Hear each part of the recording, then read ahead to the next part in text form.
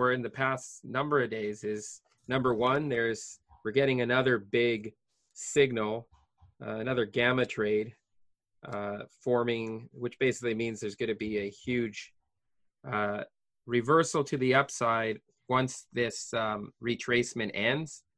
That's a big when it's going to end. We have all kinds of dates right now that are thrown out by the health professionals where they indicate that, hey, this exponential kind of growth in the case count may continue somewhere into the period of anywhere from the 9th to the 15th, upward to the 30th, and then start going down. But that all depends on how people respond and whether the mitigation strategies are actually not just flattening the curve, but whether they're actually going to crush the curve.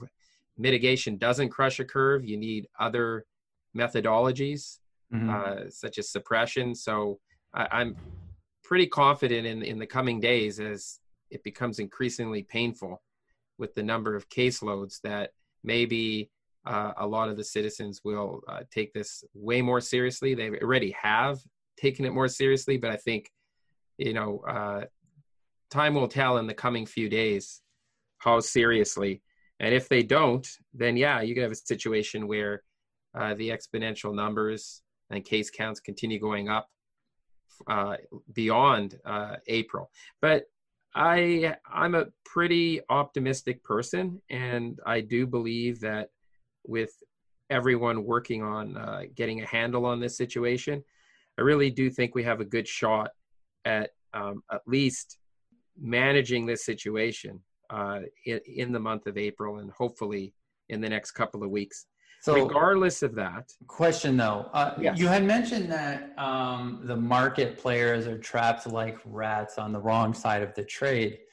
And then you said that brokerage dealers are positioning in the option markets is a tweet away from exploding to the upside. What did you mean by that? What I mean by that, and I'm not necessarily referring strictly to a tweet by the president, right, or by anybody that has a significant following, but it could just be just any news event that comes out that is just slightly different than what people are expecting. And because the underlying structure of how traders are positioned, both within the cash equity markets and in the option markets, and the way the dealers are positioned, it doesn't take very much in terms of a slight bit of either positive news or a change in the perception that the negativity that was already built into the future is not going to be interpreted as quite as bad. So it could be really, really bad, and that's why the market is still relatively low compared to where we started crashing from. And it's anticipating something extremely dire. Now, yes, what's happened so far is extremely dire and may get even more painful in the coming days. But it doesn't mean markets are forward-looking mechanisms. And at least based on the indicators and what the marketplace is telling me right now, it's telling me that it's lopsided and it's very fragile, in the sense that any traders that are caught short in this market, just a small group of traders that may see something a little bit differently in the future, could actually cause a mass exiting of those short positions and a massive short covering rally that would then give way into some kind of momentum trade that could actually start sparking quite a bit of buying optimism as we move through this month. The reason why I want to bring it up right now is because this is an imminent situation. When you have these kind of things, I believe about 2 episodes before this, we had one of these things. The market, as I said, we could go down for a few more days, but then it should be followed by one of the largest rallies in history. It was. I do believe that it's the same thing this time. It's possible that we could go down for anywhere from just a few hours and then explode up, or it could be, depending on, if there's a negative announcement, then maybe it just goes, a bit lower for a few more days, and then there's one piece of positive news that causes the short covering rally.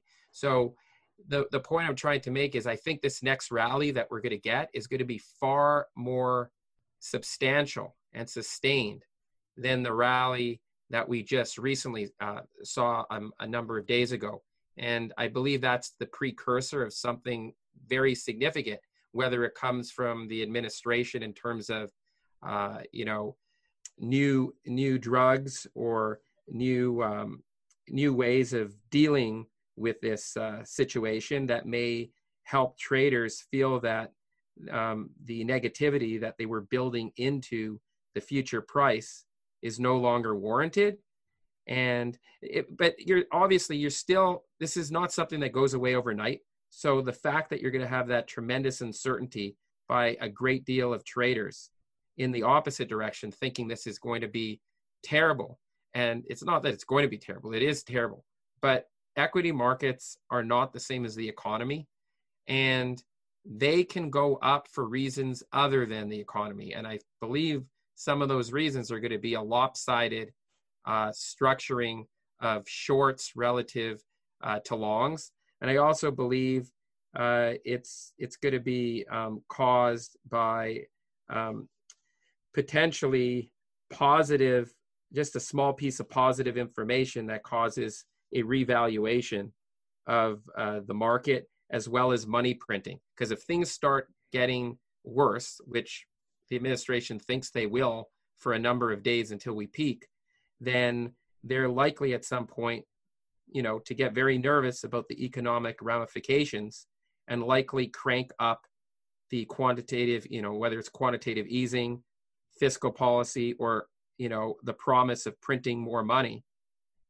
The definition of that means many things, but the idea is money would be basically, there would be monetization in the financial markets that would actually cause, the equity markets, which are priced in US dollars, to go up to reflect the potential for the less purchasing power when you do that ultimately. In the initial phases, as I said in the last podcast, we are in a deflationary stage because the US dollar, all the money is rushing to the US dollar. And we have also lots of disruption and anti-globalization going on. So, and people paying off debt that's going to, come out of this thing. So that's going to cause that deflation thing to pay. But ultimately, you just can't print all this money to avoid all these potential bankruptcies in the small and mid-cap space, and specifically in small and mid-sized businesses. In order to prevent that, they'll have to really step up QE to QE infinity of some kind. And in that scenario, professional market players have seen, I've seen this kind of thing play out before.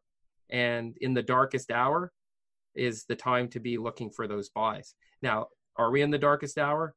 I think we're in the darkest days. We might be in the darkest hour. Is this one of the reasons why I know a lot of investors have been following a couple forums, and they are surprised that the market isn't failing as bad as they would have expected? Is part of the reason why is because the equity market is different from the economy? It's different than the economy, and when you try to solve an economic problem with a financial market and with monetization, that money ends up going back into the equity market. So basically solving the economic, trying to provide stimulus for the economic problem is a recipe for a rally, but only if the traders are positioned in such a way that that what's going on in the dark market and the open market and what's going on in the dealer's books and the option market, it's a very complex relationship.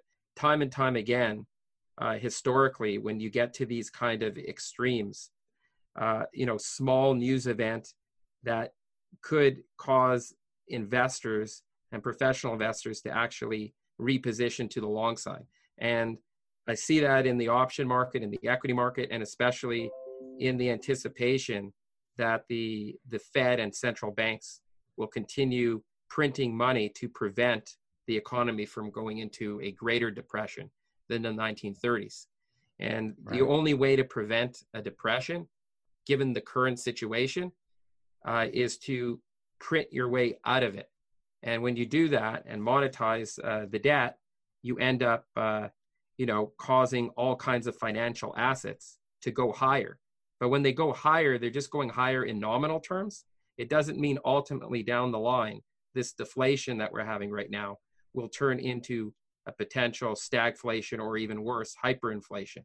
So but if given a choice, no government is going to want to, put us into a Great Depression, if they could help it. So they're going to try to monetize it and hope for the best, that we're able to grow our way out of it fast enough before there is hyperinflation.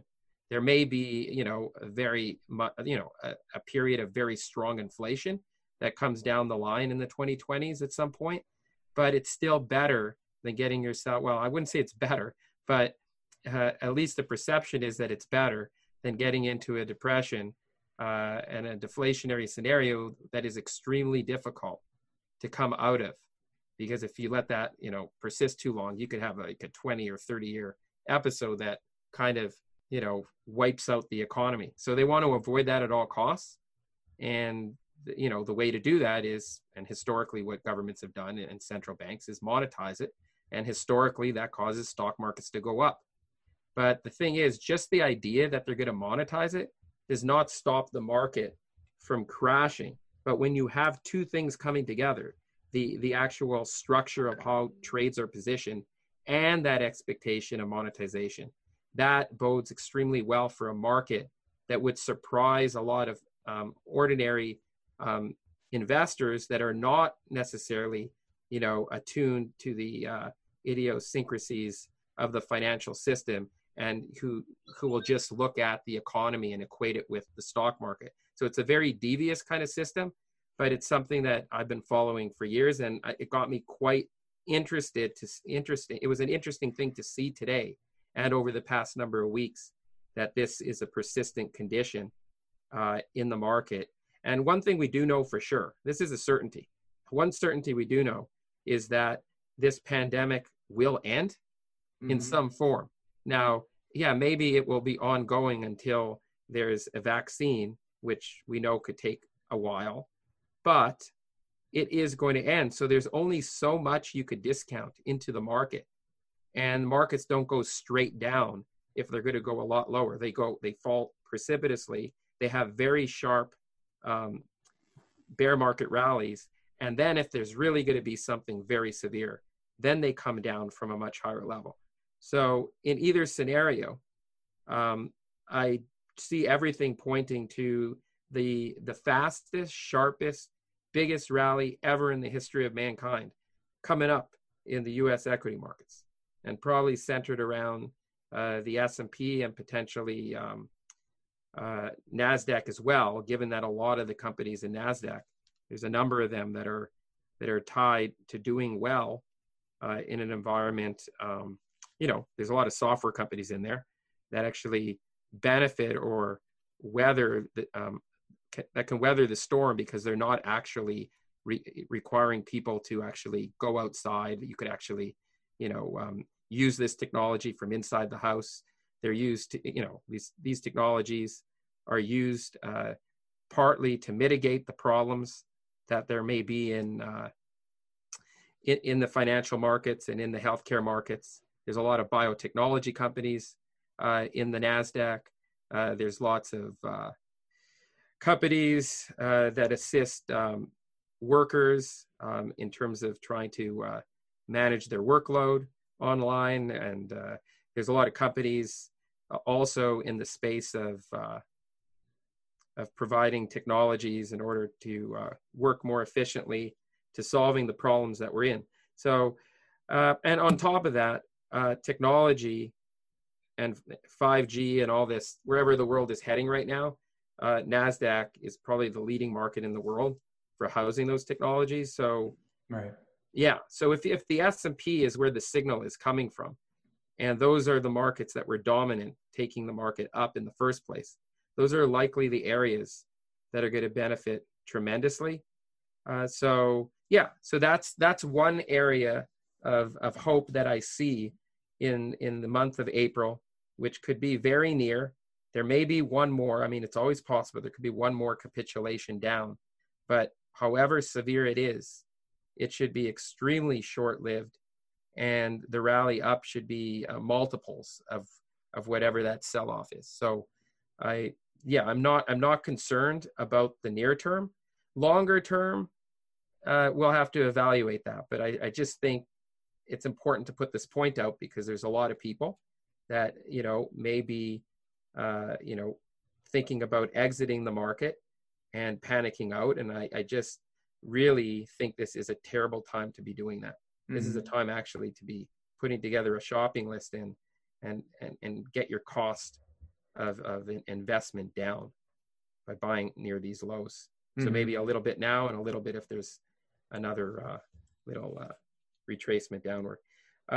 The other thing that was really, really interesting that I brought up to you in the past couple of days is the super tanker market. And it has a lot to do with the fact that since all these factories are shutting down, and there wasn't an agreement between the OPEC in OPEC, like in order to curtail the glut of oil, and it's just so much oil out there right now that there's really actually it's so big that there's actually about 1 billion barrels build of oil, and only about 700 to 800 million barrels of that. It's pretty hard. It's going to be pretty hard to to fill, and that means like there's at least 100 to 200 million barrels of overproduction that's going to have to be stored, but there's nowhere to store it on land. So the opportunity I'm seeing right now is in floating storage companies and super tanker companies that actually have these very large ships offshore that are storing this oil. The interesting thing about it is there's not that many of them left. Like like a lot of these super tankers had to be retrofitted for the new regulations regarding sulfur and stuff like that. But also a lot of these super tanker companies they were depressed for the longest time because like the super tanker rates were so low, they weren't really making a lot of money. But now that oil is being produced, there's such a glut of oil that, to put it into perspective, each one of these super tankers could hold approximately 2 million barrels of oil. Wow. But each and every day, we're having about a 20 million, there's about 20 million barrels that are kind of overproduced in some cases, and 200 million, that we need to fill up. That basically means there's like 10 super tankers a day, and up to like 100 to 200 super tankers that are needed to store all this excess oil. And these companies have been at extreme lows for years, and there's only a handful of them. And we all know, according to supply and demand, if you have very few companies servicing something that's in high demand due to a disruption, it bodes extremely well for higher prices. And higher prices means higher margins for these super tanker companies. Mm-hmm. So I really think that investors and traders should really be taking a close look at the super tankers over the coming months and from right now, and that could be a very interesting vehicle to trade intraday and hold as an intermediate term position until this disruption subsides. Gotcha. Now, did you send me some of your suggestions, or is that something that we're kind of saving for our subscribers? Well, we are saving some of these, like the specific names of the companies for Okay. premium subscribers. Okay. But there aren't that many companies in the space. Mm-hmm. So just being aware of that industry group, I do believe there may be ETFs in that space. I'm not a big fan of ETFs. I think Mm-hmm. it's best that investors are aware of that, because I see an opportunity across that space. But there are, there's one or two names that are extremely interesting. But again, those are available, but on a premium basis. Okay. Yeah. But I mean, really, as a diversified investor, if somebody was to just invest in the, 4 of the leading companies out there, and and just go across the space, that would be very interesting to have a trader, basically buy on retracements inside of the trend. And I think you're going to see a lot of bids in the coming months. It did have a significant move off the base, but I do believe there's many trading opportunities within that intermediate term trend. So I don't believe it's over. I think I believe it's going to go much higher. There's one other comment I'd like to make about the these companies, is that normally the oil market is not in a super contango. This is a term some investors may not be familiar with. It's something that commodity investors would be familiar with. So I just want to briefly describe what a contango is. Normally, when you're buying a futures contract, buying, forward production, usually when somebody produces something like oil or crude oil, it needs to be stored so that somebody could use it in the future. So when the price of the nearby contract is usually less than the price of the forward contract further out into the future, because you actually have to store the oil, and there's a storage cost in doing that. So part of the storage cost is storing it on a tanker or storing it on land. In this case, because of the glut, a lot of these the excess is going to be stored on these super tankers. So, but because of the precipitous drop in oil prices, and so quickly, what actually happened is that it kind of inverted. So it's actually the price is in the opposite direction. So it's actually allowing it to be profitable to buy oil today and benefit from storing it and selling it at a higher price, either months out or years out. And because of that, that's where the opportunity lies, in actually owning the super tankers that benefit from that super contango. Good deal. So let's backtrack a little bit. How about talking a little more about the biotech? You had mentioned that earlier as well, that you were getting signals that suggest that companies that are in biotech and, working for a cure for COVID, they're potentially positioned to do really well. Do you care to kind of elaborate a little on that? Sure. So the various areas that are likely, like biotech as a whole, is a very, very interesting sector in this upcoming recovery period. Okay, so I believe it's going to strongly outperform a lot of other assets. There's a good reason for it. In a world that's completely uncertain, where there's a lot, it's vague in terms of how long this thing is going to last. And even if we do kind of flatten the curve and the exponential growth of the case numbers, it doesn't mean that you still don't get a rise in the case numbers from lower levels in the future. So it's still an ongoing risk. There's still the perception of risk, whether it's merited or not. And perception is just as real as reality if the investor's psychology is damaged and they're scared, let's say, and confused to invest in the overall market. That's partly also why I think the market's going to go up, because markets don't go up when everyone's convinced they're going up. You got to have enough skepticism to feed the rally. And I believe with the divergence between the financial markets, the economy, and the healthcare crisis in the near term, that will be enough to fuel it. So for those reasons, there's the safe haven is going to be in areas that would actually, tend to benefit. Now, it's obviously the goal is not to try to benefit off of a crisis. That's a very bad idea. All you want to do is you just want to, make yourself as safe as possible in a financial way so that you could weather this storm and not become more ill by destroying your wealth, and that causes other, health problems besides the virus itself.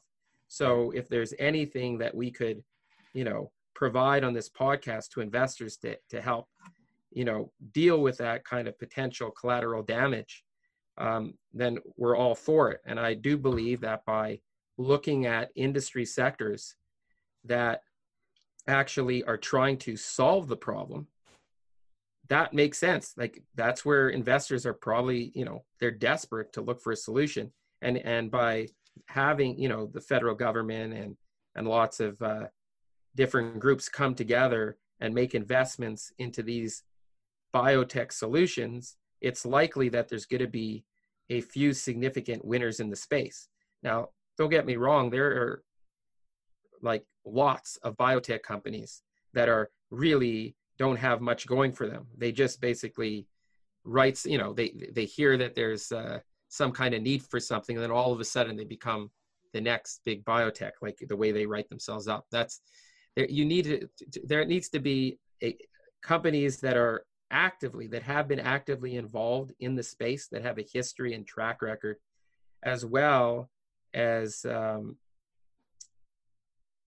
decent, valuation. You can't really look at valuations completely in biotechs because the way they're valued is a lot based on the management and the potential of the drug outcomes. So there are a number of sub categories inside the biotech sector that is trying to address this problem. And it starts with companies that are involved in widespread diagnostic testing that make it more efficient for large numbers of people to be tested. Because even if this episode subsides now, this is going to linger. This is an ongoing issue. There's always going to be pandemics in the future. This pandemic could actually resurface in a mutated form at some point in the future. Now, hopefully that doesn't happen. All the research that I've been looking at basically says that the longer this thing draws on and the more case numbers there are over a longer period of time, that's when mutations take place.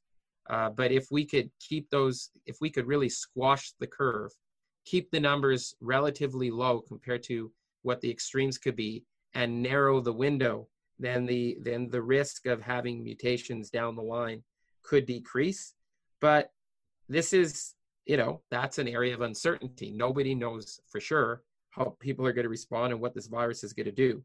Hopefully it's going to work out. But because of that, as an investor, you want to look at all possibilities. And because of that, you would want to be diversified across companies that are great in the biotech space, that are involved in widespread diagnostic testing, different ways of testing that have high efficacy, prophylactics, like so situations where you could actually take something to prevent a negative outcome from happening. That could be preventing, let's say, the actual virus from actually multiplying as quickly in the body, and also it could also be related to drug companies that are providing therapeutics that prevent the actual bacteria that may form after the attack of certain organs in the case that these viruses actually enter into into the lungs or other vital organs. So those are companies you want to focus on, as well as antiviral drug platforms. So technology and companies that actually provide the equipment in order to conduct the research for these companies coming up with new types of vaccines. And finally, companies that are involved in developing actual vaccines that are either being potentially funded by the government, or large pharmaceutical companies that have quite a bit of backing, so that if one project that they're working on doesn't work out, they have other venues for continuing their research without, running out of capital. So those are the kind of areas you want to focus on. Again, I can't touch on all the names of the companies, but because this is such an important topic, I definitely do want to mention a company. I'm going to mention one company. There are a lot of smaller cap companies that have tremendous potential. I'm not going to mention those just because there's so many, and for the risk profile for certain investors, I don't want to mention companies that are so small cap that, yes, it's true, if they do come out with the vaccine or certain kind of treatments, yes, they could go up 20 or 40 fold in a very short period of time. At least that's what I see. But it's such a binary event that I think it would do a disservice to anyone but like the most hardened trader. So for me, yeah, that's fine. But so what I want to mention is one company that is that's in the space of developing these kind of drugs and vaccines, and that's Regeneron. The symbol is REGN. It's a very expensive company in terms of what one share is worth. Basically, right now, I'm just going to put it up on my screen right now just to see what the latest price is today. 496.65. Yeah, right now 496. Well, 497.18 is the offer, and they're bidding 499.78 in after hours trading today. So actually, yesterday, I believe it was yesterday, I shot you out a memo on that. Bought some for the family account, and basically down at when it was in the 470s. In percentage terms, it's not, it's such an expensive stock. $20 plus is not a big deal, but I do see potential for this the company, and over the next 6 to 18 months of doubling or tripling. But the point is, whether it doubles or triples, the main point to drive home is that it's one of the better names in the space that also is a larger cap play, that isn't as binary as some of these smaller cap ones that are relying on an event to take place. This company has been around for a while, and they have a lot of other diversified drugs that could offset any kind of short-term risk while they're developing these drugs for the coronavirus. So so this is a very interesting play. I'm just going to give some more insight, because I don't like just like a lot of podcasts will just tell people about the name, and they won't really tell them about what the levels they should be looking at. Right. So I just want to mention that when I bought it yesterday, her family account in the 470s, I was aware that there were a couple levels that it could have gone to first, and I would have added to it. So you really got to know what's the total amount you're comfortable on losing on an investment, then allocate whatever that amount is and divide it by the levels, the number of levels that are interesting for buying in on. So the level below the market, it was 456. That was an interesting level to me. So I would, if it was to go to 456 again, I have no idea whether it will. It could just explode and never come back again. If it does, I'm going to be buying some. And even if this stock got down to 384, I'm going to be all over it, and I don't see it doing that right now, but I don't look, if it does, I'm very happy. because all I see is a bull market in this thing going out for quite a few years. And, for at least a double, it could be a triple, it could be a quadruple. I just see it almost like when the S&P was entering a bull market in 1982 and then continued going up for years. Yeah, there were pullbacks along the way, but as an investment, it actually made sense. It's in a space that is going to help people survive very negative outcomes, and they have been successful in the past. So yeah, that's probably the highest quality one that I've looked at that's in the space dealing with the coronavirus. Something that anything else you want to add for our listeners? I think for today, I think it covers the most immediate, actionable kind of trading opportunities. People thinking that the market is being manipulated. I'm just curious as to what your thoughts are on that, which I guess obviously it is, since the Fed is pumping money into the market. So I know a lot of individual investors are surprised that the market is doing as well as it is. But I think there's a difference between, like, there's two types of, I don't think it's manipulated in the worst way possible. Like, they're doing these things to prevent a disaster. Like, there have been times in history where there wasn't a disaster imminent, but yet they did things in order to profit at the expense of everybody else. And that would be like bad manipulation. This is maybe manipulating what the market ordinarily would have done without intervention. But because intervention is necessary, it's a good type of, manipulation. I'd rather just use it as intervention. I don't like the word manipulation in this case. Okay.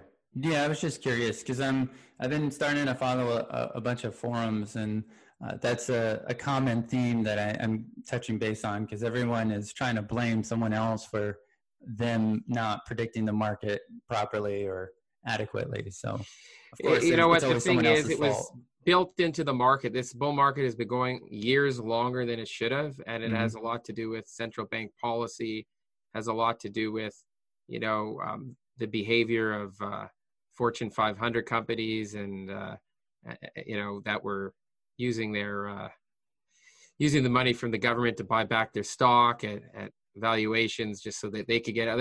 There was a lot of things that you just cannot prolong a bull market beyond the ability for the companies to generate an organic profit. You can't artificially reduce costs to the point where you ship everything overseas at the expense of destabilizing your supply chain when one wrong thing happens and one link disappears. Because, one of the big topics today is the idea that, we built up these supply chains based on just-in-time management. It works well when things are going up, but if there's just one link destroyed in the chain, whether it was coronavirus or whether it was some other thing, it didn't have to be. In this case, it just happened to be the trigger. Then it would basically, move us from a period of globalization to a period of deglobalization, where production and manufacturing is brought back home, which would be consistent with the president's viewpoint of, building, putting Americans back to work. But that comes at an expense also, because normally, it's always a good thing to put Americans and domestic people back to work. You always want to do that. But when you're at the end of a late stage business cycle, and if there's a global disruption, it becomes very difficult to deal with, because you're dealing with the situation where there's, right now, nobody's making money. A lot of these small and mid-sized businesses are going to fail without the government pounding money into the system. Some will fail regardless. And when you do that, whatever money you are earning, if you are working, whatever it could buy in the marketplace for consumable goods is not the same amount. So your purchasing power is going down because they're trying to correct the problem by money printing at the same time that people don't have money to buy unnecessary things. So all the things that supported the market, on the way up are no longer going to be there. The next time the market goes up, the market could go up with nobody in the house. So you could have a market that goes to an all-time new high or double where it is right now, and nobody actually made any money because very few people participated. And I think that's what's going to happen this time. You're going to see hardly anyone participating, probably a lot more participation once we get to the top, and that will be the recipe for the next crash.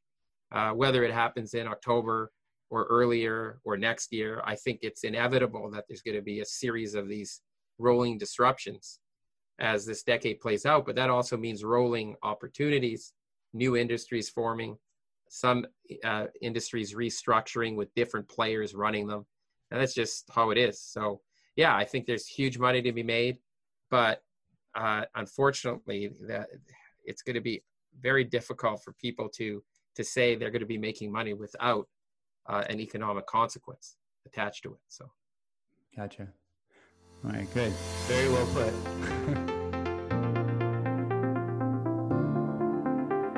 Hey guys, thanks for listening. So this podcast is for information purposes only. It's not intended to be investment advice. Seek a duly licensed professional for actual investment